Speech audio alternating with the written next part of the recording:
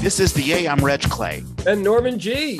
This is The Yay, where we talk about life in the theater and the theater of life. Yay! Happy 2022. Happy 2022, absolutely. And boy, I am dark.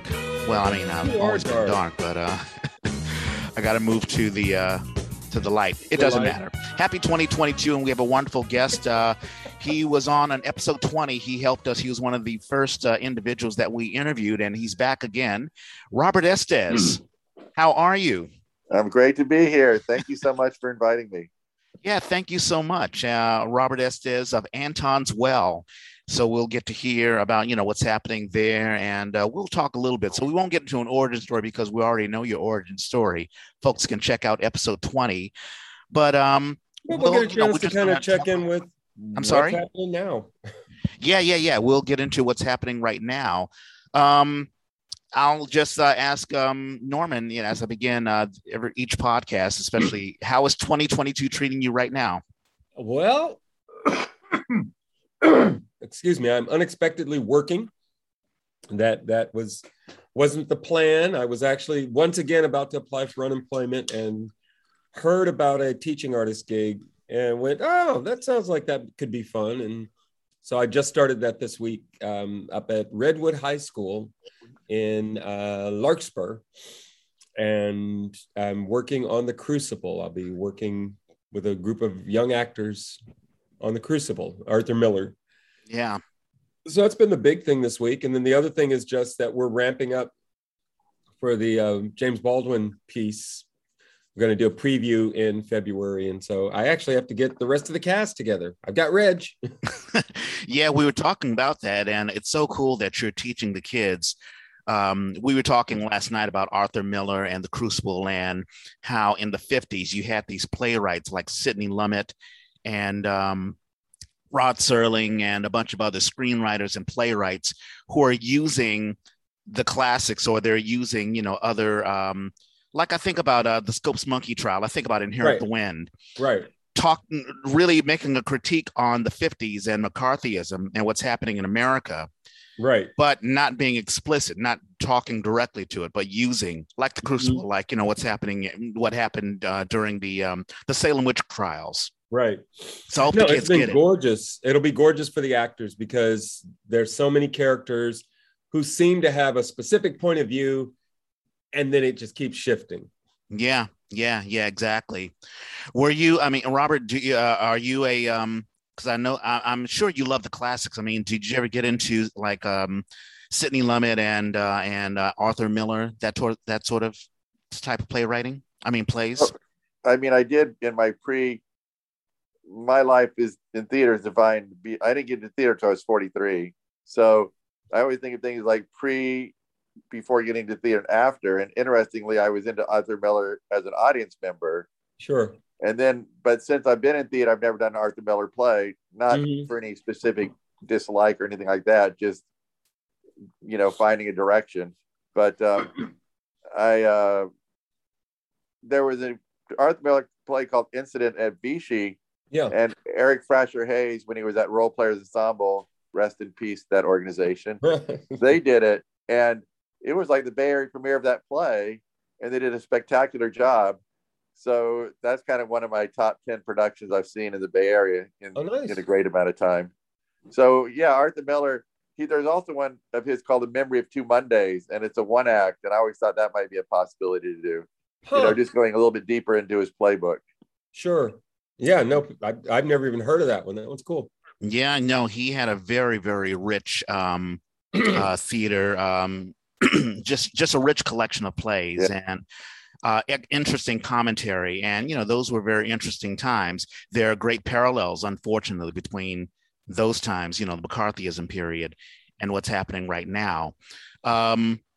There are a couple of current events. Well, really, COVID-19 has sort of taken over. I mean, I feel so bad for Jeffrey Lowe and a bunch of others.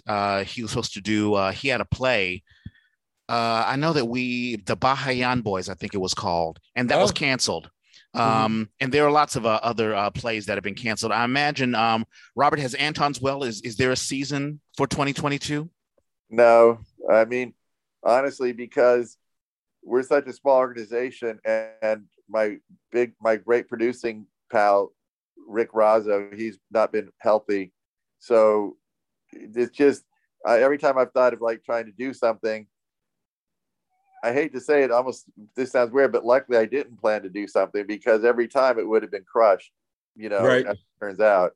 I thought of doing something in October, and maybe we could have got done with something in October, but then Delta came up and it was terrible. And then I thought about doing something in February, and now we have this whole wave coming up. So we just, we're about the smallest theater company in the Bay Area. So it's really difficult to try to do something in these times right now.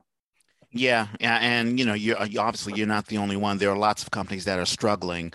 Although it's curious, and we'll talk about it later, that there are some companies that are still forging on, either because they have a COVID protocol, or they have a relationship with I don't know, whoever owns the building, that they can do it. Sometimes you don't have that. So even if you have your protocol, building managers may say, forget about that. I'm not doing it. I don't care, what you have set up. Um, but also, I mean, it's happening in, like I read in the newspapers, Walgreens and CVS stores, they're closing up a bunch of stores because they just don't have enough staffers. There are staffers who are like, hey, listen, I don't care what you want. I'm got to protect my own health. Well, there've been a large wave of people who are just quitting their jobs. They Right. don't want to come in either because of COVID or because of other things. But Walgreens and CVS stores, many of their stores are closing due to COVID-19. So that's a big thing. And that's really hit in the Bay Area as well. I mean, not only have there been lots of mass organized thefts that's been going on, but with COVID, just going to a CVS store to, get something, like a lot of times where I go from my job, I work for the DA's office, and we have an office at 350 Rhode Island Street. And I'll try to stop at a CVS and I'm like, oh, it's closed. Well, where can I go? So I don't know if you guys have ever had to experience that. Let's say a regular store has closed down and you can't go there anymore. Occasionally. Recently. Not recently. I mean, that's where I live. There's Farmer Joe's. It used to be a Lucky's, and it was funny. It was Albertsons, Lucky's, or the other way around. It was Lucky's, Albertsons, Lucky's, went away. Neighborhood was in danger of going very ghetto. Farmer Joe's comes in and brings in this high class. It's an independent business, but sort of at the level of Whole Foods. Really good stuff. Changed the nature of the neighborhood. It was really nice. Yeah, you never know. I never really figured out how a store can shape a neighborhood or can destroy a neighborhood if the store goes away. So yeah, that's sad. It gets scary when everything is dark and the parking lot is empty and you're like, okay, what's happening? Right, exactly. Also, we've been away for a while, but there have been a couple of interesting high profile cases that have resolved. Two women, Ghislaine Maxwell, Yes. which I'm very proud to, I'm very happy that, justice was done, at least, with her, because, she was sort of the honeypot that brought in a lot of these women right. that Jeffrey Epstein victimized. And also Elizabeth Holmes, the Theranos woman who defrauded a bunch of folks of billions of dollars. So that happened. I wanted to say it wasn't her fault. It really wasn't me. It was that bad man. That bad man made me do it. Oh, yeah. Well, it's just hubris. Well, did not work. Yeah. Well, with Elizabeth Holmes, it was pure hubris. She had a great idea, and instead of, working with the scientists to make it work, if it was going to work, Theranos, she just couldn't, she couldn't hear no for an answer, and led folks on a perilous path. And the very last thing that I have, so a Texas mom, this is one of these COVID-19 crazy stories. Well, excuse me, a woman in Texas put her child in a trunk to protect the child of COVID-19. This is a 13-year-old. And the DA's office found out about it, charged her, and then the judge threw it out, basically saying, no, there's no probable cause. It's okay. This COVID-19, there's been a culture war. There have been folks who are like, I'm not taking my shot. You and I, Norman, talked over the phone last night about Joe Rogan, about spreading misinformation. So not only do we have a biological thing going on with COVID-19 and the Delta variant and Omicron, but also an information war. Like I remember you and I were talking, a couple of folks got Omicron, but they didn't get really sick. That's what I heard. But then, you hear other stories. Like I have a friend of mine from Kyrgyzstan who's like, oh no, someone actually died and they got the booster shot as well as being vaccinated. So a lot of his misinformation, and poor Joe Biden, he's trying to get people to get vaccinated and he's fighting against the Supreme Court. You and I talked about that last night as well. So, Robert, are you vaccinated, and do you have the booster shot and all that stuff? Oh yeah. Yeah. I mean, I got the booster 6 months after I got my shot because, you hear that I would have got it anyway, but they went back and forth on the booster for a while because there was a moral issue for a while. Well, we should have a booster because other people don't have anything, especially around the world. Oh, sure. But then it became apparent with Omicron that the booster was really necessary. So I was lucky enough to get my booster, and I was lucky. I'm my little proud moment of 2020 was, or 2021, excuse me, keeping up with the years, was that I actually took my mom, who's 89, to all 3 of her appointments. And she lives in Sacramento, so I was very proud I got appointments for all 3 of her, and I took her all 3 times. That's very cool. But, I mean, I just feel like, in different parts of our society that, I mean, I'm sure among us, meaning thoughtful theater people, the vaccination rate is probably really high. I mean, there's going to be an odd duck somewhere who doesn't do it. But then, you hear the overall vaccination rate in the country say 70%. And I'm like, well, the people I know, I'm sure it's 95%. In Berkeley, it's like 95% for the city of Berkeley. So you're like, I think there may be some folks hiding out, but they're hiding. Yeah, they're not. Most of them are not putting it out there. I'm sure there's some oddballs and some people don't do it, but I'm just saying, like, if 95% of the people say that I know or that or live in Berkeley are doing it, that means somewhere else in the country, like 45% are only doing it, right? Because the overall average is 70%. Right. So I'm like, if you're in the part of the country where the vaccination rate is 45% and Omicron's raging, everyone's going to be sick. I mean, it's still really good to be vaccinated, but Omicron hits the vaccinated and the unvaccinated, right? Right. I mean, it's much better to be vaccinated. Don't be an idiot and say, oh, well, it doesn't matter. Of course it matters. But I'm just thinking, like, parts of the country that are at 50% vaccination, it's just insane how much COVID they're going to get. Right. Well, right. And you can predict it. You can kind of, go, I mean, it's all predictable. Is going to get hit. I mean, that's what we're still waiting for, this crest, right? We're still, the numbers are still climbing. Yeah. And even people, you hear a number, it's like, where do I get my information from? Who's telling the truth, who isn't? Do we trust the CDC? Of course, I do trust the CDC, and I trust Robert Fauci. And of course, poor Fauci, he goes into these, Senate hearings, and it's not even conversation anymore. It's like sort of shouting. Right. They just Rand Paul, has a problem with him, and I think he called another senator an idiot or something like moron. that. Moron. That's right. It's moron because of the misinformation. What a moron, he says under his breath, but into the mic. Right. Exactly. So it's pretty sad. Okay, so those are the current events. We can talk about, how is the state? I mean, when I think of you, Robert, I always think of you with a smile on your face, but I imagine this has to be a bit soul crushing. I mean, as an actor, you're like, okay, well, I can't get a job. Or as a writer, I'm like, well, I guess it's all going to be Zoom from now on. But I imagine as a owner of a theater company, you have these ideas and you want to keep the momentum going. And it's hard because of what's happening now. How are you taking, I guess, this permanent pause button that you have to hit on Anton's Well? It's funny because Norman and I talked a little bit last night, and we were talking about the phrase futurism. What's the future of Bay Area theater?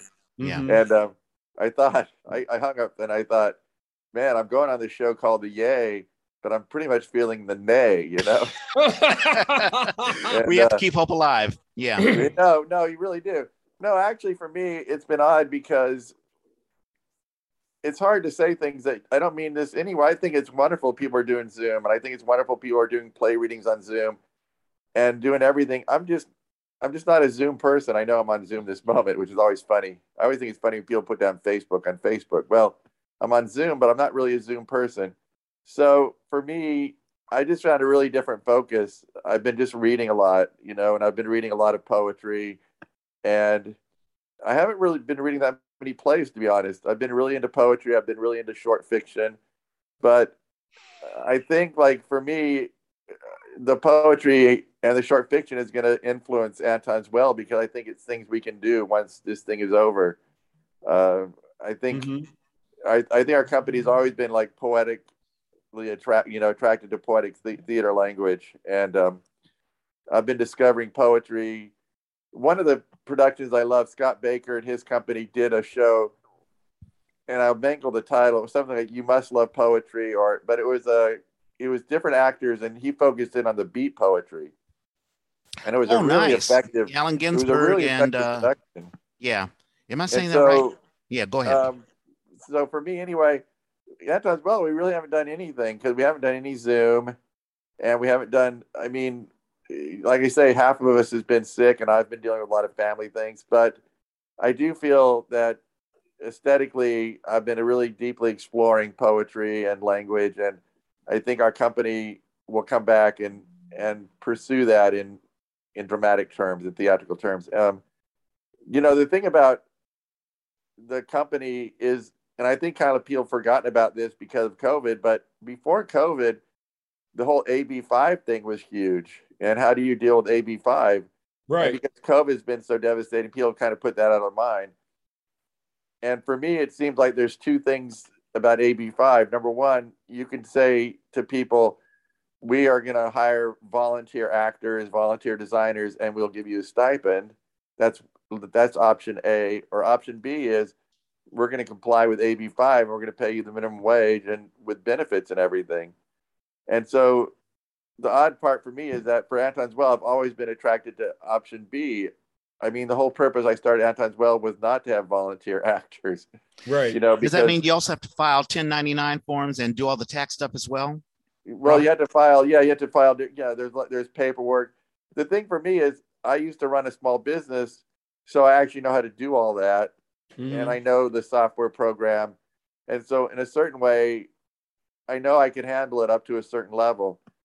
But but paying minimum wage, which in Berkeley is now I think like $16.52 an hour or something. It's not 15 anymore. I don't even think. It just is like, okay, we may only be able to do one production a year, maybe two, rather than we were really productive for a while. We were doing three or four productions a year, multiple plays. So, just that push pull between, I don't really want to be a volunteer organization because that's not why we started it. But if we go to the AB, minimum wage model, then, we're not nearly, there's just bigger theaters that have bigger foundation grants and can do things. So, it's just, I want to go with my heart and do the minimum wage, but it's daunting because, I also want to do lots of productions. Yeah, I mean, there's got to be a distinction between the companies that really can afford to pay the minimum wage or even higher than minimum wage. Make a distinction between those and the companies that are really just starting, like let's say Anton's Well and let's say Plethos, and there are other little companies that they mean well and they're doing great stuff, just the quality of the work, but you're not at the position as of yet. And I think all companies are at a position where they don't have the money for that. They don't have the grants. They don't have, the angels to support them.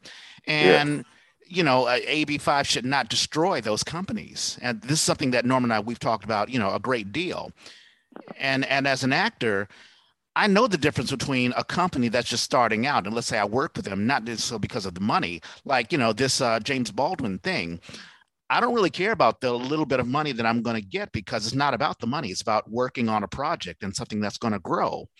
There's a distinction between that and a company that victimizes its workers, and it's because they do have the money, they just don't want to pay because they really don't care. Yeah, or they just don't. It's just, I think some companies have the money, but we just got used to not paying. So you're like, why should I pay? I don't know. I think they care, but it's just like, oh, we care, but we need to have a new building, or we care, but we want to, we want to have a great advertising campaign or something. I don't know. It's just, yeah. But interesting lately though, there's been kind of like, what is it? A conjunction between, I was talking about the poetry and that, and then this problem of like, how do you put on plays? And I've realized lately, like, that we may do plays that have not too many actors, but are heavily into poetry. And it may be a way to do something with small cast, great language, and pay people, and also, but stay aesthetically what we want to do at our company, which is explore language. So yeah, we are making progress. Yeah. Norman, I had a question for you. How is Playground doing it? I mean, Playground seems to be forging ahead. It sounds like I'm sure Jim Kleinman has a something. He has a protocol as far as making sure that people are vaccinated and that sort of stuff. So how are they doing it? Well, and also the venues are going to have their requirements. So we're Freight and Salvage because Berkeley Rep, when they postponed their first show of the season because of dealing with the protocols, they also decided it didn't make sense to have renters in because their staff usually supported anybody coming into the space. If you're not comfortable having your own shows go up, why would you bring outsiders in? So Berkeley Rep said no. Freight and Salvage, on the other hand, was like, well, Jim assured them that we would be sticking to protocols and that there were that's where the union has been good in their response to this, because the union requires that you make sure people are vaccinated. The union requires that you test everybody. The union requires that you keep a separation between the folks involved in the production and the audience. And so, with all those things in place, the venue felt comfortable having us there. So far, it's been running pretty well. And you run into different people's level of comfort. Some people want to run up and give you a big hug. Some people throw that elbow out. It's like, no, right there. Here's my fist. That's as close as we're getting. And, so far it seems to be working. On the economic side, Jim was already navigating all this stuff once AB5 started. And you mentioned him and I realized, I should talk to him about what I can and can't do with this reading, because I want to make sure I'm not getting in trouble or getting anybody else in any trouble. But, so the James Baldwin readings, that's going to be at Potrero? Yeah. Awesome. No, not Potrero. We are starting to have a conversation. We will see what's going to happen with that. No, I understand. Peralta House. Peralta House. Yeah. And you told me about that. Yeah. Yeah. So that'll be nice if it can be at the Potrero Hill as well. But no, I can talk to Jim because he will be on top of what AB5 requires. Yeah. And where you can work around it, because you asked about like 1099s, for example. If you don't make $600 in a year, then I don't have to write a 1099. Right, exactly. And there are a lot of companies. I mean, I've had, as a stage manager, I've had, I don't want to mention the company, but they would say, well, listen, we're going to cut you a check for $5.99. Right. And then we'll give you a little bit extra so that we can, and I'm like, hey, that's great. You guys are jumping hoops to, get me paid more, but you shouldn't have to do that. As long as the paperwork is clear. Yeah. Right. Right. Exactly. And I do wonder about like big companies like the Orpheum Theater, they still have a season. I walked past the Orpheum Theater and it doesn't appear that anything is being shut down. I'm looking at, they're doing Hades Town. I think it's going to be on March. And I'm like, okay, so how are they doing it? And how are they, I never quite understand, how stuff like that is done. Well, I think what Omicron is showing us is. Oh, go ahead, Robert. No, go ahead, Norman. I'll finish after Norman. I was just going to say, with Omicron, it's become a whole new ball game, because that's why these shows are closing. Is you get in the middle of a process and then you start having too many. We have to pause, or this person can't come, for 48 hours, and then they've got to get tested, and then that's it's a mess in terms of trying to keep a production schedule. So I don't know how people are going to navigate it. I find the whole thing, early on we had different rules. We went to lockdown, in April of 2020. And then after that, we had the whole color coded system, like if this meets, and then we had the thing where restaurants were like 50%, 25% of capacity, 50% of capacity. Right. And now it's completely like libertarian, wild west. I mean, right. Anybody can do anything, theaters are closing down.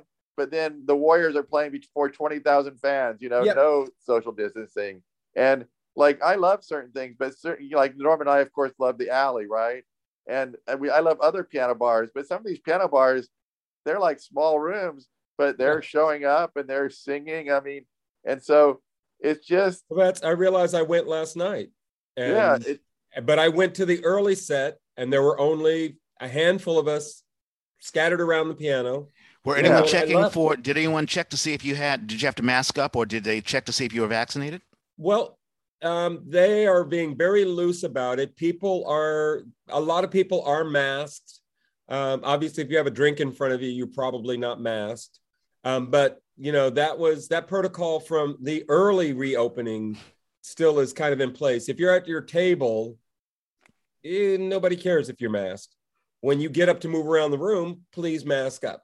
Yeah. And then the musicians get to decide. So the guitar player wants everybody masked. So if you're at the piano and you want to sing, you have to be masked. Yeah, so that's been fine, but there's no, like Robert said, it's not like the system has said this is what we're doing. Yeah, everybody's sort of deciding for themselves.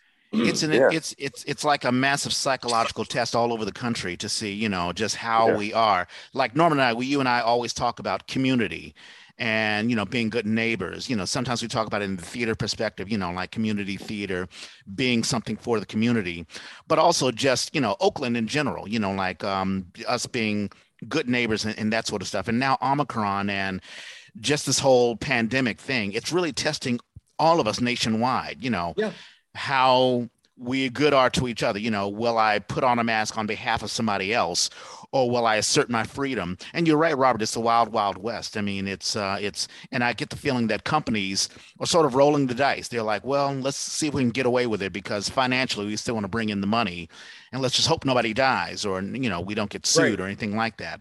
Right. I mean, San Francisco Playhouse has been running full productions, and they finally had to cancel last weekend of 12th night, and they canceled one other part of it. But they put on 12th night with a big cast with music, and they had audience. I saw a picture of an audience that looked like they were kind of socially distanced because they didn't have that many people, so they were all like seats in between them. But they were able to put on it was a highly praised production. You can watch it on streaming, and they made it almost through. And then one of my favorite groups, the Maskers in Point Richmond, they've been out of business for 6 years because their building has structural problems, but they're scheduled to open on January 21st. And so far they're still sticking with it. And then other companies like Actors Ensemble Berkeley, which I also love, they just canceled their production, which was going to open, in a few weeks. And so, part of me wants to go to the Maskers because I have a lot of sentimental attachment to them. They gave me my first directing job, but I'm not thrilled about being inside in a small theater. So and I imagine, I would be upset if I were an owner of a theater company and I make a moral decision to shut down because I want to protect the audience and whatever. And then I see another theater company, they're just rolling and, they're having, an audience and all that sort of stuff. And it's like, well, I felt that back in March of 2020 because it was a Tuesday. And I said, okay, I have to figure this out. And I looked down, I did research, not do your research. I'm not saying I was a scientist. I hate that, but I gained information. And back then it became obvious. I mean, when you read, it was like, you know what, if you stay open, you're not just like, it's not just, okay, we stayed open an extra day. No, you've just increased the chances 5 times of this thing spreading, because back then it was very much like we learn as we go. But back then, a small difference could create a huge difference in infection. In fact, that was shown because back then San Francisco closed down early and Los Angeles County stayed open, and Los Angeles County suffered terribly because they stayed open while San Francisco closed down. A huge difference in infection rate.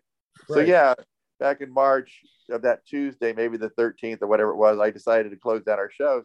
And another theater company that's super progressive and super awesome and super telling everyone else what they should do, and I'm not going to name them, they stayed open, and it pissed me off.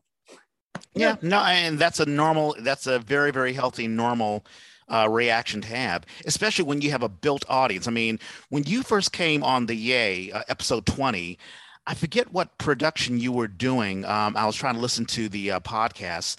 But, since then you've done the ear, what is it? The human ear. Human ear. Is it 992 Psychosis? 448 Psychosis. I'm sorry, 448 Psychosis. You've done so much stuff, and even when you're not, I mean, I don't know if your ears have been burning, but we've been talking about Anton's Well and just the wonderful productions, and we've had immediately after I saw The Human Ear, I had to have Crystal Brown on because she had, she did such an amazing performance. We've been trying to get Luel Seniores in, but he's a bit shy. He's very shy. Yeah. Luel is fantastic. Luel is like wonderful. He is so talented and so smart.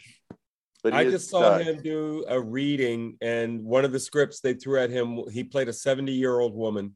He can play anything. He said, wait a minute. So I just want to be clear. You want me to read this part, right? And he's like, yes. And he was wonderful. And it's small world. I met Luel, because he was a stage manager for a long time for Central Works. Central Works, yeah. And in 2012, I sort of took over, at least for one show, and Luel was showing me the board. This is before I even knew who he was and the acting and all. And he was transitioning from getting behind stage to getting on stage. Yeah. But I mean, and to getting back to Anton's Well, you've had a really great body of work that really shows what Anton's Well is all about. A small cast, but really, really powerful, dramatic pieces of work. There was one, I forget one show, Norman, you were telling me about it, where there was just a lot of physicality. And there was... Tender Napalm. I bet it was Tender Napalm, yeah. Tender Napalm or 448 Psychosis. Those are very 448 physical. Psychosis is probably the one I was thinking of, yeah. Was that the one with Kim Donovan? Was she in that one? That was Dirty Butterfly. Yeah. Dirty Butterfly. Physical, that was intense. Very intense. Not intense physicality, just intense. Yeah, intense emotional. Like the audience kind of walked out on it at times. Oh, well, they should be able to take a little bit of that. But that was a brutal show. I saw that show. That was a brutal fucking show. Yeah. But then the next thing was that wonderful set of short pieces that you did. They were sublime. It was beautiful. Yeah. Carol Churchill. Yeah, that was that was fun. Yeah, Susan Evans loves Carol Churchill, and I've been in, I think, 2 productions of Carol Churchill. But I think I don't know if you were able to do the Beckett plays. That was last year. We got 2 performances in, and then that's when we canceled. Oh, what a shame! Are you thinking of redoing it? No.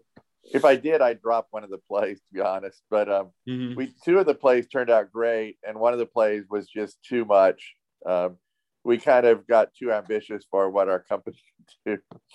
But the actors worked really hard. But 2 of the plays may have been Bay Area premieres. It's kind of odd. Beckett's this big name, but a lot of his plays aren't done because for whatever reason. So it was really interesting being a church doing Beckett. It was this pristine church doing Beckett. We've had a good run of finding odd but appropriate places for our plays. But we, the thing was, at least we got 2 performances in, so the actors got to, learn the roles. We got to explore. We got to do it.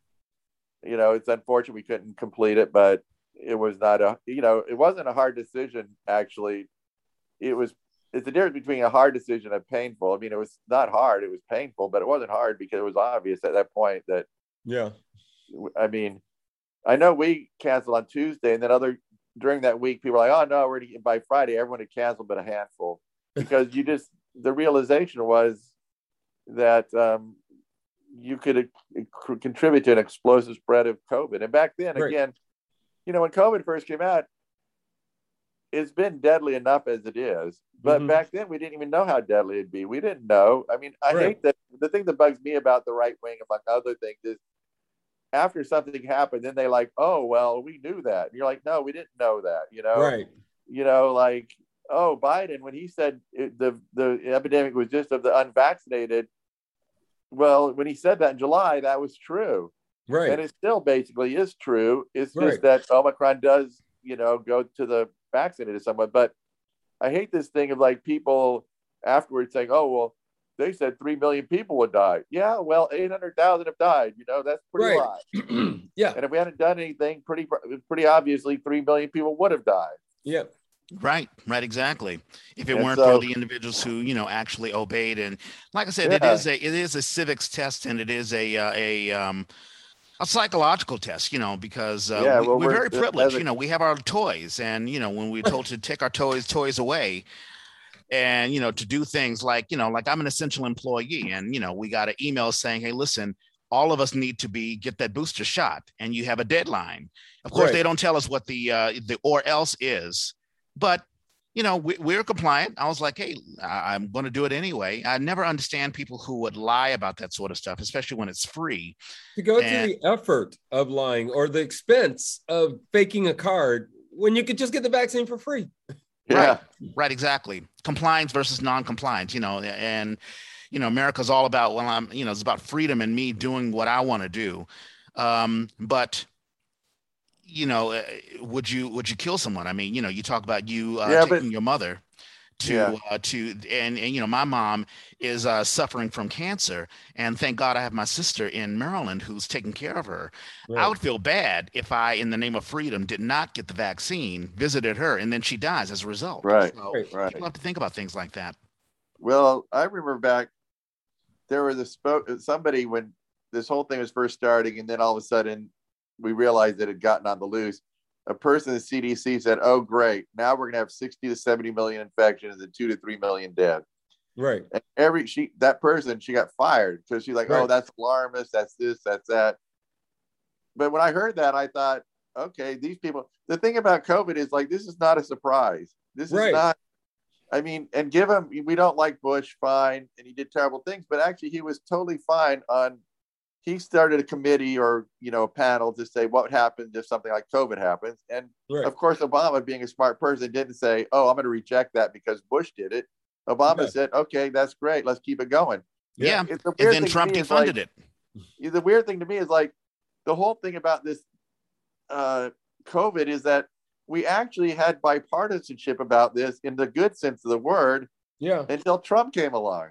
Right. It's Yeah, like if Bush had been president or Obama had been president, this would be a whole different reality because Yeah. they both understood and they would have done the right thing from the very beginning. Yeah. And right. so it's only because we had this, Trump in and he poisoned the well so badly that, half the country won't do things. Right. It just is amazing to me. Like this is the one time that Bush and Obama were totally together. They had a good plan. It was all bipartisan and it all got screwed up. Yeah, no, you're exactly right. And who knows what have happened if Hillary had won, or if the electoral votes had went the way that it should have gone.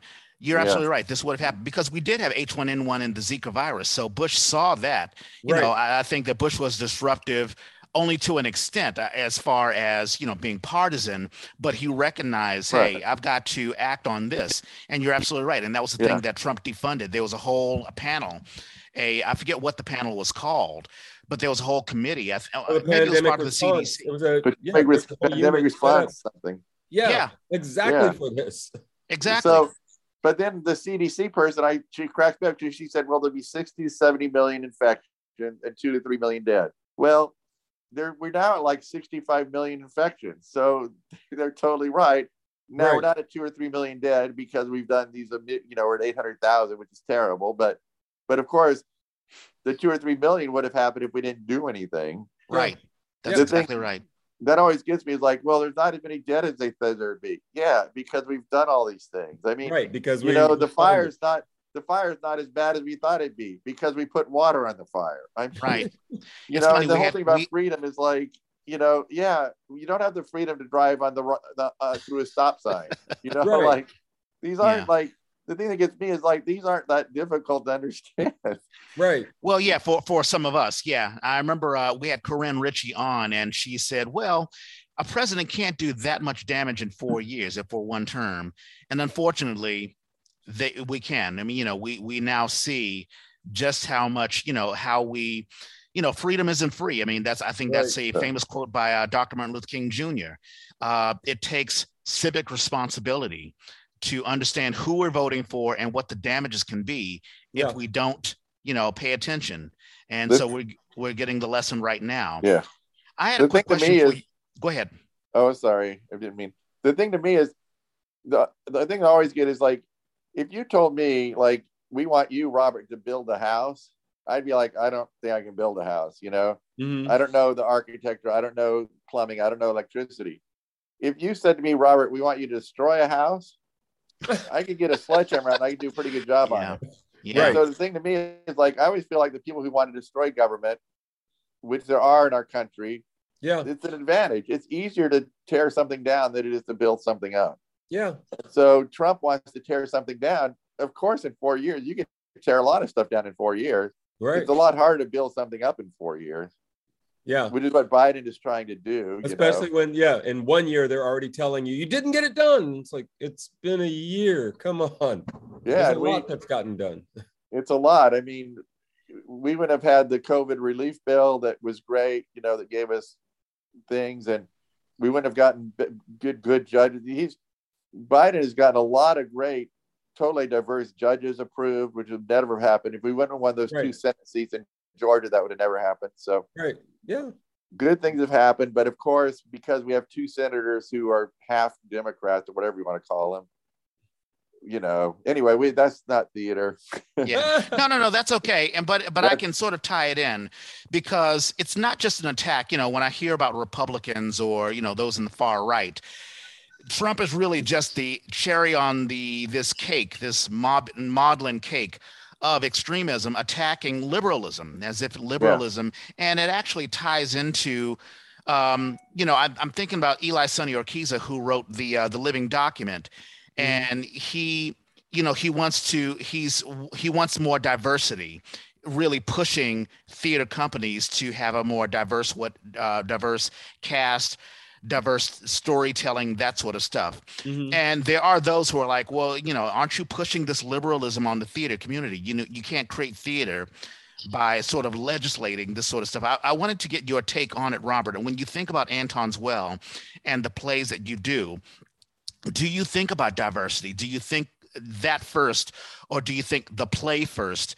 Does that come into your realm of thinking? I don't know if the Living Document changed how Anton Dwell does theater now. So when Anton Dwell started in 2015, I thought I would just do plays that I loved, to be honest, and I just wanted to do it because I wanted to pay actors a little bit more, and because I wanted to give myself an opportunity. I mean, I got into theater late. I wasn't theater trained, so I needed to create my own thing, I thought. And I really thought I'd do plays like David Mamet's American Buffalo. David Mamet now is, out of fashion, to say the least. But, or I thought I'd do like House of Blue Leaves, which is a play I love, just to give you an idea. Right. But at that time, there was a big movement for women to have 50% of the plays done by 2020. Sure. And so I thought, oh, well, I'll read some plays by women. And I started reading plays by women, and I found out there's kind of, and I kind of love the Harold Pinter, Samuel Beckett tradition in theater. Right. I kind of relate to that. I kind of like plays that have, really challenging theatrical language. But I found plays by women who I really loved, and were in a sort of tradition that I kind of wanted to explore. So that's how we did like 448 Psychosis. That's how we did The Human Ear. That's how we did What Rhymes with America. And I also got into a kick of like, I really thought, you know what? I like doing plays that haven't been done here before. I feel like we're adding a little value to the Bay Area. And so then as I went forward, people said to me, like, our first 2 plays were cast with all white actors. And just because they're my friends and because they would work with me, and because, when I put out audition notice, I don't get a lot of people back then, you don't get too many people show up. And so, there's certain people and them, but our first 2 or 3 shows were all white.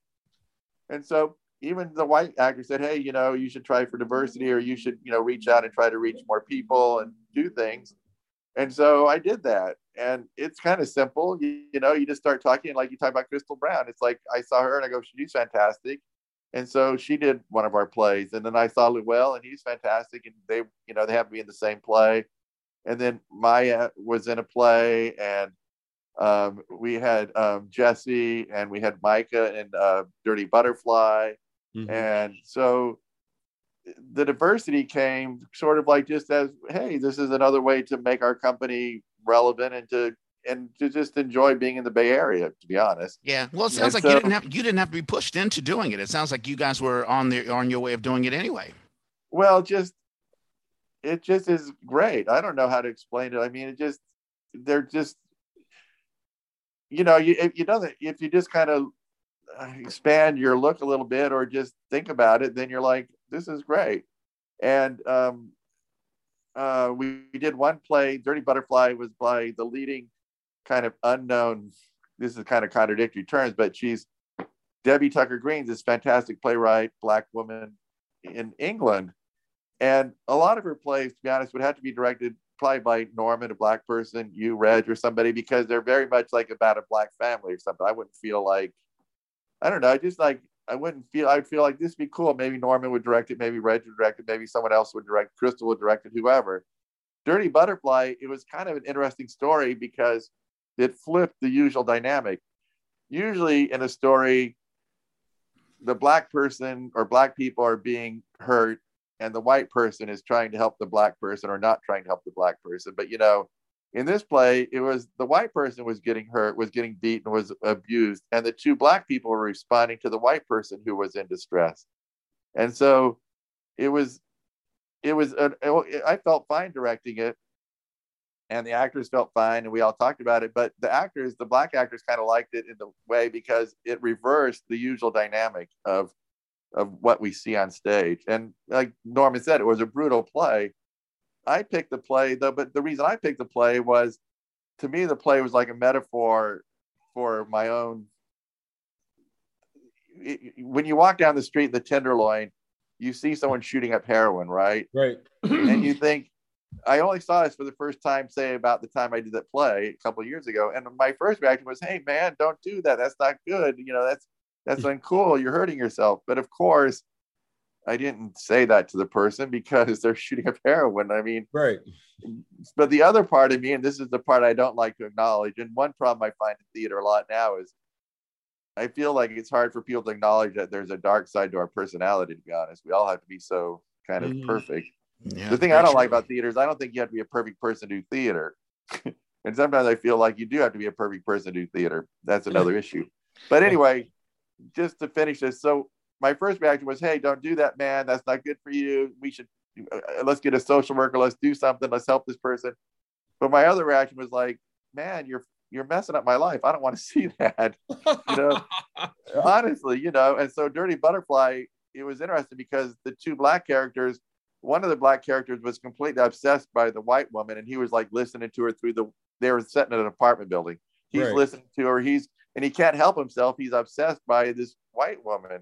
But the other Black character is a Black woman, and she's had enough of it. She tried to help the white woman. It didn't work. And she's just like, you're driving me crazy. You're fighting so much. I can't even sleep in my bedroom. Just get the hell out of my life, basically. Yeah. But I just thought the play was an interesting kind of tough metaphor about how our life is right now, because we walk down the street and we see things where it's like part of us wants to help or part of us is obsessed by it, but part of us is like, God, just get out of here. I don't want to see I don't want to see the homeless. I don't want to see this. Right. Yeah. And which is very, very honest. I mean, that's a very honest depiction. I mean, I wrote when I wrote the musical Nia, I talked a little bit about, what was happening in the Tenderloin and needles and all that sort of stuff. And I think about what I would call the Disneyification of storytelling. I mean, we see it in television. Of course, we see it in the movies. And I get a feeling we see it a little bit in theaters as well, where we want to tell a proper story, Right. I remember. And then they lived happily ever after. Yeah, exactly. I remember when I presented to Corinne, Foreman in Paris. She was like, "Wow, you got a lot of profanity in here. I don't know if we can cut some of that out." And I'm like, okay, whatever. But I agree with you, Robert. I mean, I think we need to address reality. Sometimes we need to see the stain on our proverbial cloth to show, just who we are, how human we are. And you're absolutely right. I mean, yes, we want to help. If I can't give a dollar bill to every homeless person that I go across, and sometimes I may need to, push somebody off or, tell somebody, hey, listen, I know you're high on Coke or something like that, but, can you do it somewhere else or don't threaten me or whatever. Right. I mean, I when I watch I think one of the most vulnerable people are women who have children or someone who has a child, because they need everyone, the environment around them, to be protective of the child. You know, I always see a look on the face of the parent who's holding a child, and they're always, their eyes are, they're in defensive mode. You know, it's like, don't get too close to my child, or, you know, something like that. So those are the stories that we need to hear. I mean, I wouldn't have a problem with that at all. Yeah. Well, what I find interesting with the diversity side of it is you're telling this complex story, and now you add in this element of race, which is a big part of our culture. But if the script isn't talking about that, what it forces the audience to do is to make sense of it for themselves. And I love that. It means I don't have to make sense of this. As an actor, I have to make sense of my character. What you think of a Black man in my situation as an audience member is way different than what I think about a Black man being in the situation I'm in. So when you put me in this situation that isn't designated as a, you know, a racial story, a racial theme, a racial whatever, but I'm that next door neighbor, it colors it, it changes it into something else. And I think that's, you know, I think that's the reality. I think that reflects the world that we're in. I think it's juicy what it does to an audience. Each audience member is going to have their own response to it. I think that allows you to take the play to another level. I love that. Yeah. And I think even, you know, to piggyback on what Norman's saying, when you have a Black, or let's say a minority actor, and it's not necessarily a minority role, like, you know, this is a Black character, so we need a Black actor, but just a Black actor in any role. Not only do that actor brings in their perspective, which of course colors it, but you really do get, you know, a sense. It even forces the director to rethink, or the director sort of thus takes the wheels off and says, hey, you're going to drive this character to whatever. Like, I think about when you did Death of a Salesman, Norman, and, you know, that character took on a different perspective because that character is Black who has a white neighbor, right? Yeah. It makes a big, especially if you're talking about a time in America, in American history. Even if the show doesn't directly reference that, it's, the audience is going to get it subconsciously. You know, at the very least, they're going to get some sense of dynamic subconsciously. Yeah. And the audience has to say, wow, I never thought that a Black, or let's say an Asian person or a Latino person would think that way. Or, you know, it really forces the audience to go in a different direction, which is perfect. It's so funny. We came back to Arthur Miller. Right. Yeah, exactly. I did have a question for the two of you. So Denzel Washington, he's doing the movie Macbeth. I don't know if you guys have any thoughts about that. I just read one review and it didn't sound too good, although I don't know. Most reviews I've heard about have really raved about it. So, I mean, I don't, you know, to me, that's one of the ones where I feel like you guys might have different takes, but to me, it just seems like, why wouldn't Denzel do it? Or so, I mean, it's a great classic part. I mean, and you know, you get, I mean, somebody, oh, well, there weren't Black people in Scotland, or whatever dumb, stupid thing you want to say. But I don't know. To me, it just seems like he's a fantastic actor. He's a commanding figure. He seems like a warrior. I mean, you know, the only thing about Macbeth is he's technically probably too old for the part, but who cares, you know? I mean, the thing that gets me about Macbeth is they always have these people in their 50s or 60s playing him. And like, I'm sorry, but the dude is like, he's a warrior. He can rip a person from seam to seam. He's like an athlete who's like 35 years old. But that's just you're pushing it at that point. Yeah. It's a different story if it's the ambitious young guy versus the middle-aged, you know, guy wanting that last bit of glory. Those are valid stories, but it makes it a much different story. It makes it different. I don't know. Mara wants to see it, so we're going to see it. I'm very particular about what Shakespeare I see. No, I hear you, Norman. It's funny that you guys, you know, the depiction of Macbeth as this young warrior type. I still remember the adaptation. I don't know if Robert, if you had remembered it, Macbird, where there was a young, I think, female playwright in the 60s who took, and it was on the heels of the assassination of Kennedy, who took Macbeth and transformed him into Lyndon B. Johnson. And basically, you know, parlayed that, you know, Macduff or Kennedunk Duncan was killed so that Macbeth can rise to power, or Macbird can Right. rise to power. So that was an interesting take on it. And of course, Macbird is a 60-year-old man. Right. Yeah, that's fine if you're doing adaptation. I mean, I don't mind. It's just sometimes I look and people, oh well, Othello, we're going to play Othello as a young man, and I'm like, I mean, okay, I don't know, Right. but it's like, to me, Othello, the whole point, like, I just bugs me when people say we're going to do Othello as a young man because that raises the stakes with the relationship with Desdemona, and I'm like, to me, that lowers the stakes, but Right. whatever. No, I mean, agreed. Yeah, that would make a lot like, of sense. because if it's just a young man, it's like two hot young people get together, big deal. I mean, Yeah.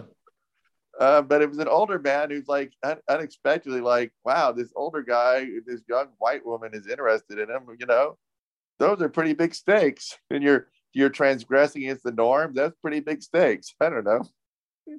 Anyway, but I totally agree. There's a recent production of Porgy and Bess where they did it where Porgy wasn't crippled, and I'm like, I'm sorry, that's a completely different story. Yeah. I still remember I was stage managing the Guerrilla Shakespeare Company, and we had Othello. As a matter of fact, we had Lauren Grace on, who was Desdemona, beautiful Desdemona, and the relationship worked. The problem was we had an older Iago, which makes sense, and then that actor was fired, and then they brought in he must have been just out of school, a young Iago who's like 25 years old. Mm-hmm. And guess who was Amelia? Guess who was his? I think, is it Amelia? Yeah, his wife. His wife. Yeah. Played by Linda Ayres Frederick, which doesn't make any sense. So I don't know. I don't know. I mean, I just the old ancient Iago is played by a young man, and then Cassio's a young man. So right. Yeah. Right. It undercuts the text. Yeah. I mean, the young man did the best he possibly could, but it was a rather strange production. Things like that happen. It's 12:07. I want to be respectful of people's time. Any last buttons or whatever? I mean, just to come back to where are we going and what's going to happen next with theater. One, we don't have a clue. Doing Great Expectations to an audience completely masked was weird. We would have otherwise gotten all kinds of laughs that we just didn't. You'd hear the sort of titter, but it never really built. In fact, we got, a good third of the way into the show before we got a full audience laugh. And that's because it was just such a big, surprising moment that they couldn't help but burst. And so as we go back into the theater, that's what we're going to see. And that's what we have to see. Just to be safe, we're going to see these masked audiences. It's going to be this weird environment. My hope is we're going to see more things. Like, I'm not a Zoom fan for theater, but I will admit the other thing you asked about Jim Kleinman and Playground, the other thing that Playground is doing is they're streaming. They made a deal with SAG and they're streaming their shows. And that is the nature of what we're doing. I don't know how happy I am about it, but it is a way forward. My other hope is that, and it won't happen in the winter, but as we get to warmer times, that people will take their shows back outside and that we'll get maybe another good season of shows in interesting spaces that are open and ventilated, and you can kind of relax and appreciate that thing that we all want to see, which is live performance. Yeah, there you go. So, Robert, I mean, when it comes to Anton's Well, let's hope, cross our fingers, that at the very least the fall, things will start to open up. Do you have any upcoming things, or do you just really want to wait until you hear good news about Omicron and the COVID variant? I'm trying, like I said, I'm finding very interested in poetry, and I'm thinking of like creating our own shows for a little bit, perhaps, or creating anthologies of poetry, because it'd be really flexible on setting, on staging. It could be indoors, outdoors, my only 2 cents about the future Bay Area is somehow I just wish there was like room for people to make their own decisions about what they want to do. I don't know. I feel like sometimes everything's getting to be like, oh, we have to do it this way, or this has to be done. And also I kind of feel like like there's room. I hope there's room in Bay Area for unnecessary plays. I feel like everyone's doing necessary plays, or we're all trying to say how everything is. And what if you want to do an unnecessary play? I mean, when I look at the plays we've done, I can't say that they're particularly necessary. I think they're beautiful and wonderful, but I kind of am against this idea of like the necessary play, to be honest. I don't know what that means exactly, but so I just hope there's room in Bay Area theater for a lot of different voices, and that we don't have to conform to what somehow seems to be we need to conform to. Yeah, that makes a lot of sense. I mean, you can have you're right, because there are different diverse audiences who some want to hear a message play, some wants to just laugh. I think about I don't know what Piano Fight is doing these days, but Piano Fight is a place where pre-COVID-19, let's say you get off of work and you walk in and there's a play next to a bar, and people just sort of have fun, and that was a winning formula. And so yeah, I guess we'll just see. I imagine people will just for the moment just write, and they will plan and maybe fundraise and other things just to keep their names there. Anton's Well, the website is still there. I don't know if you guys have updated it since. Not very much, a little bit. Yeah. No, but it'll be fun because it's kind of interesting just mentioning Piano Fight that they're coming to Oakland, and so it's good. That space, I think Piano Fight might be more amenable to booking their space, or maybe making deals with theater companies for short runs and different things there. Mm-hmm. So I think when I tried to talk to the people before, I never really got very far, because it just seemed like I feel like Piano Fight could be like, hey, we just want to do a show on like a Tuesday night or something, and they'll be like, okay, maybe that'll work out. I've never done anything with Piano Fight, but I've talked to people there, and it always felt like, hey, we can work something out. So I'm kind of intrigued by like just doing short things, maybe one-offs or a couple of night things at Piano Fight. And they're at the old flight deck, right? They're at the old flight deck, and I think it'll be an interesting. And they still have the space in the city, right? Yeah, they still have the space in the city, and I hope I'm looking forward to like dropping by the Piano Fight in Oakland occasionally, and just seeing. The Piano Fight is like a more improv, more younger theater audience thing. So for an old dude, it's kind of fun to go there and be kind of out of place. Norman and I had a great night there one time. Remember Norman? We had a night where Norman was in a show, but unfortunately his show got canceled. But they handed out free drink tokens to us. Yeah, that was incredible. Yeah, and that'll be in flight decks. That's only a couple of that's maybe that's walking distance for me. So and it's a nice area, downtown Oakland. 15th and Broadway. No, it's really cool. Right, exactly. Yeah. So I'm hoping good things for them. Well, I'm hoping that I'm rooting for Anton's Well, because you really take good time, you take good effort in putting on good productions, and I know the actors get a lot out of it. In talking with Crystal Brown, I've had her on at least 2 or 3 times on the podcast, on this podcast, and also on Black on the Bay. Oh, nice. And, such an engaging character. And she really enjoyed what she was doing when she did The Human Ear and Anton's Well, because you guys really do a good job in uplifting the actor. And of course, Kim Donovan sings your praises. So, I'm really for Anton's Well. I always laugh because sometimes people say, well, you don't have any production values in your shows. And number one, like we've done shows in churches. We did Carol Churchill where it was supposed to be in a garden. We were in a garden. We were supposed to be in a funeral hall. We were in a funeral hall. We had $1 million production, dude. But but it's true. Like we did Sam Shepard, and we did it in an old finish hall. It was a breaking down hall, and the show is about Oedipus, and it's about destruction. And during one show, the roof was blowing off. And the roof blew off at perfectly timed into the text. Oedipus would say there's a threat in the air, and part of the roof blew off. Right. There you go. That's a great production design. Wow. The funny part was audience members came to me after the show and said, God, it was so perfectly timed how you had those effects. And I'm like, yeah, we really did a good job on that.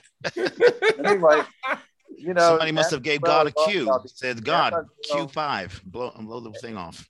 Yeah, Anton's Well is all about the actor because it's language and actor. Our company's basically language and actor. So, we hope to continue that. Very true. And thank you guys. We've always sang your praises. So, I mean, like I said, I'm hoping for the best for Anton's Well. Well, really, thank you.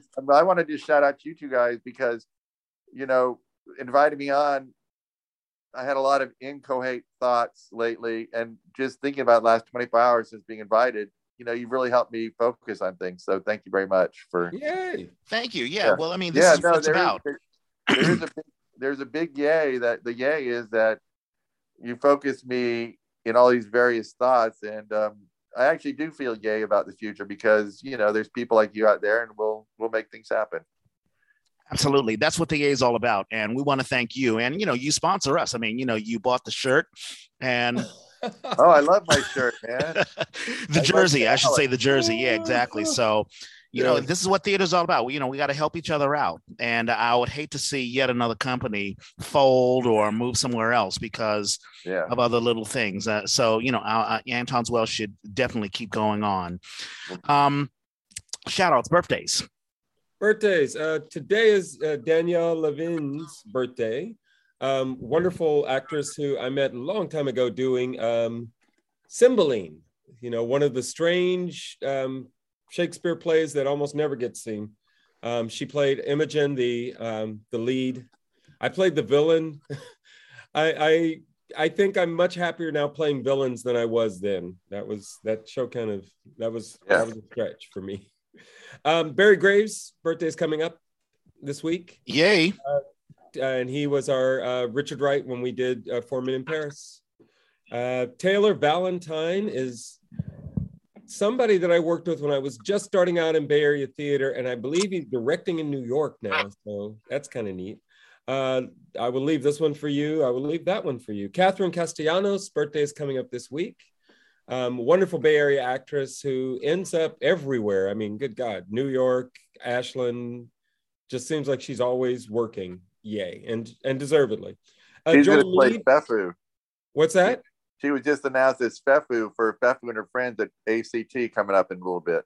Sweet. Yeah. Joy Mead was somebody I met when she was, I believe, at Cal Shakes. And then she went away, and now she's back and she's working at ACT. And the last one I have is Holly Maddox, Bay Area actress. Well, I feel like I bump into these days, but just sort of as audience, not we haven't worked together in forever. Anyway, short list of birthdays this week. All right, and I've got my list. You took Barry Graves from me. I can't believe he's 43 years old. He just seems younger. He has a young spirit. Old man Barry. Yesterday was Angel Adeduncan's birthday. She is I'm sure you remember her, Norma. We had her on, and she proclaimed herself the sunflower, the little sunflower. She actually, she was Cinderella, a Black Cinderella for, I forget, I think African American Shakespeare Company. Yeah, the African American Shakespeare Company. So, and that was fantastic. I felt so good for her. On the 16th, tomorrow, a good friend of mine who graduated with me from Duke Ellington School of the Arts, Priscilla Precious Porter. And speaking about Macbeth, she did I remember she did a monologue, Out Damn Spot, Out I Say, Lady Macbeth. And I still remember her. We were just high school kids doing that.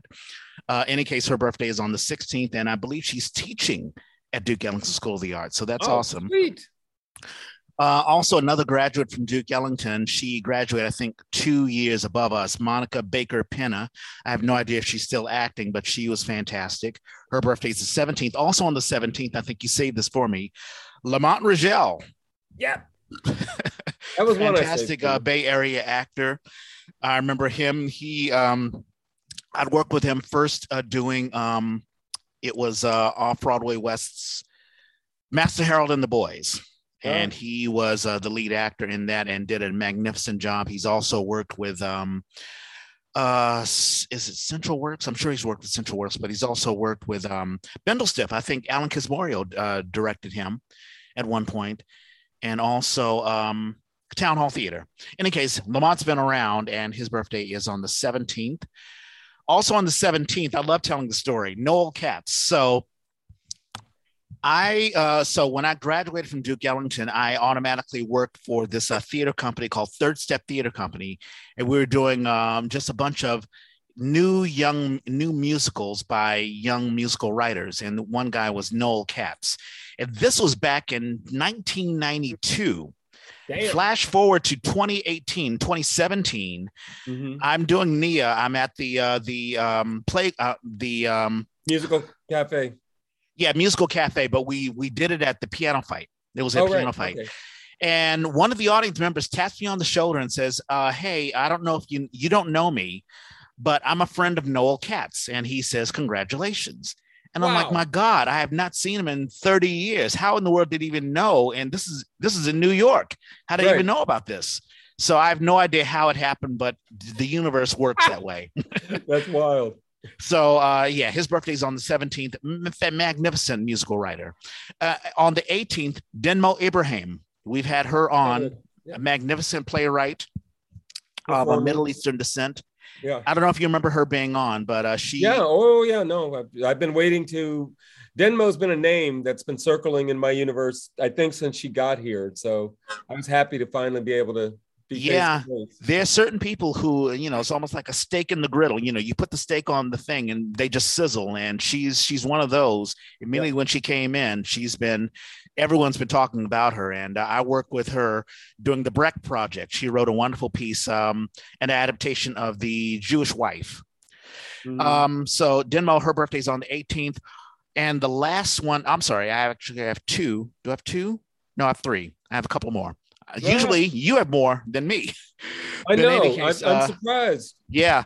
On the 18th as well, Jennifer Medeiros. She and I acted in Candide, the little mini operetta. She had a magnificent voice. She was actually battling cancer at the time. She's a cancer survivor. And so she's magnificent, and her birthday is on the 18th. On the 19th, Jackie Castillo. She's a Philippine actress. She acted in my play Ang Espia, an adaptation of Bertolt Brecht's The Spy. And we did that. That was one of the first Zoom things that we did for Bindlestiff Studios. And that was great to work with her again. Another Ellingtonite that graduated a year after me, Sherelle Elan. She's in LA, and she's doing magnificent things, a model and an actress. Her birthday's on the 20th. And the last one that I have is Dup Cresson. He is a magnificent musician. He's a drummer and also a musical writer.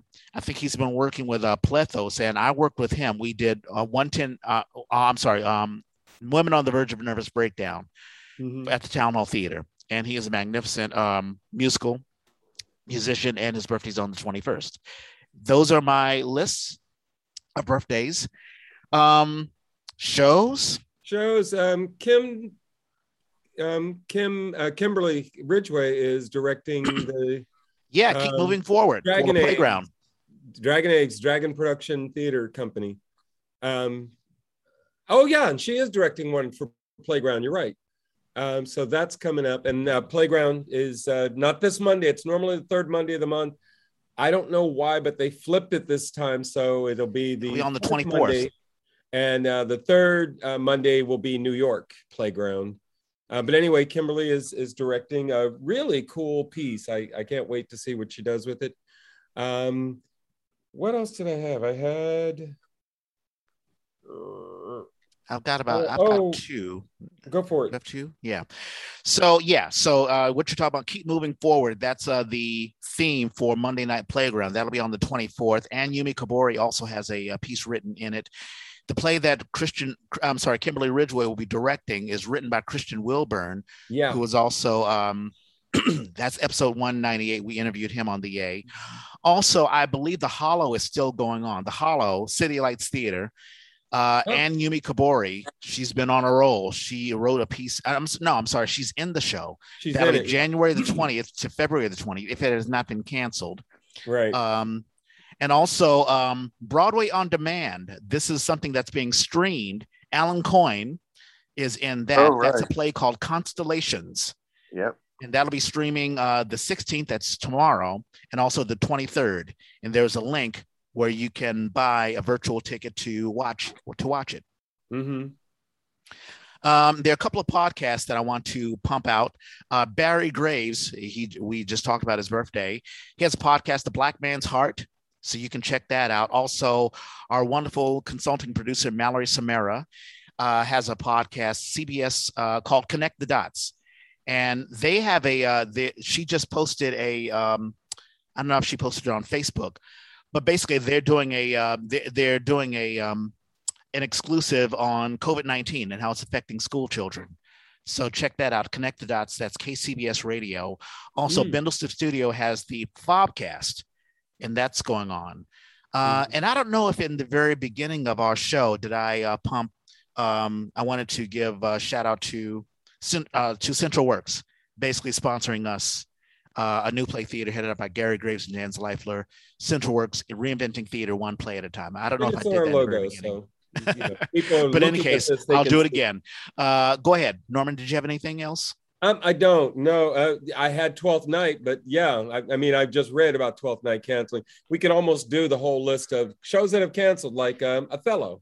Yeah, Poor Letitia Duarte. She was going to be Desdemona in that. Yeah.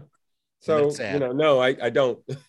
I'll pump that the James Baldwin Centennial preview will be happening, but that's February 19th. Yep, and we'll have time to pump that. And also, we've been pumping the jerseys, and Robert bought one, so we want to thank you for that. And I still have jerseys around. We have white, we have pinstripe, we have black. So it's $30. So just send me a private message via Twitter, Facebook, Instagram. Just let me know, and I will hook you up. That's it. Robert, did you enjoy yourself? Any shout outs you got? My mom's going to turn 90 years old in January, so she's pretty incredible. That's awesome. And I love my jersey. I might get a different colored jersey, have a little variety, little change of color in my jersey. But again, thank you guys. It really is helpful to talk to people, and it's been fun. No, that's awesome. Thank you so much for joining us. And that was at the last minute, because I was about to say, I don't know, man. I know no one's showing up, and I'm not a Zoom person myself. I had thought that we were going to continue to do things live, but obviously people are very concerned about COVID-19 and being infected, and also just the commute. Yes. If you're going to be around people who are susceptible, in those groups. Yeah, all the different ways that somebody might be more in danger than we are. Yeah, that's exactly right. So it's not a problem at all doing it. And also it brings us back to doing things on YouTube, because we've been sort of not neglecting that. So in any case, we are on YouTube. You're probably watching us now. Please like and subscribe. Click on that the bell for new updates. Tell us what you like. Tell us what you don't like, and we will proceed in kind.